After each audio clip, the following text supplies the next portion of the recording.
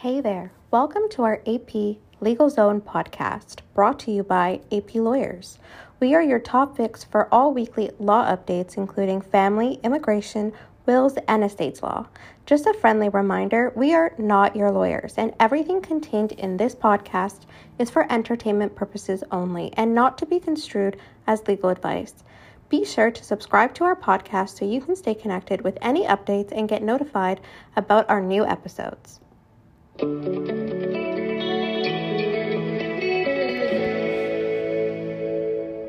Hi everyone, my name is Shireen and I'm joined with Angela and Tabinda, and today we're going to briefly touch upon RRSP income and how that's determined and factored in from a family law perspective. So Angela, from a family law perspective, from specifically support, how is RRSP income treated?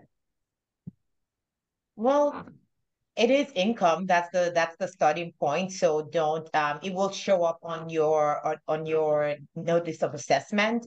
How it will be treated as every most things family law is case by case. So if it's depending on what you're dealing with and kind of the dynamics of your family's finances. So it is, first off, the starting point is it is treated as what it is, income. And whether or not it's income that should be used for calculating child and or spousal support is something that would depend on the circumstances of your family. Okay. Are there any exceptions to, treating it as income for support purposes? I'll let Tabinda take that one. There So are. there are always exceptions to every rule. I have number one, a life lesson. So, Shireen, as it relates to child support, there isn't really any contributions or RSP contributions. If you're thinking that that should be deducted from income before deciding child support, that's not correct. It's like Angela said, it's income. But if the withdrawals be included as income for child support and or spousal support, that's a gray area that we're dealing with. But really, generally speaking, on a very high and looking at a big picture, it's income, and for child support, there isn't any exception. Yeah, I would say, yeah, if you're looking at, if it's a one-off situation, right? If it's just, say, the cause of, you got separated and you drew on your RSPs to maybe pay legal fees, pay rent somewhere, that you might be able to sort of get away with that. But if you're in the habit of drawing from your RSPs, maybe a little amount of money consistently over time, then it will most certainly be included as income for child support. Now, you want to be, and I've heard this argument where a person would say, well, I have to draw from my RSPs to be able to meet my day-to-day expenses and things like that.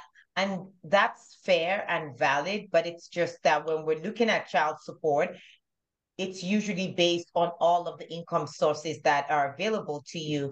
Now, spousal support, you start to enter into areas of, entitlement and the extent of entitlement and the extent of, I should say, the extent of entitlement to post-separation increases in income and how that could be a factor. Is that something?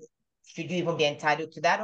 Or you can even argue that, well, it could be something that might have been included in the process of equalization or may be equalized. So it's not very clear whether it should be spousal support. Now, there is an argument, obviously, if someone has, huge RSPs, if they're retired, for example, and there's the pattern of drawing from the RSPs and it's formed part of that person's income on a consistent basis, then, I mean, it probably should be included for spousal support as well. But I think what I'm trying to say here is for spousal support, it may or may not be.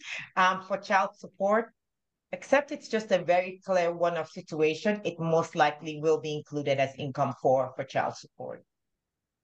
I think that clarifies the issue. So I hope everybody is a little more informed on RSP and how it's treated, RSP income and how that's treated in a family law perspective.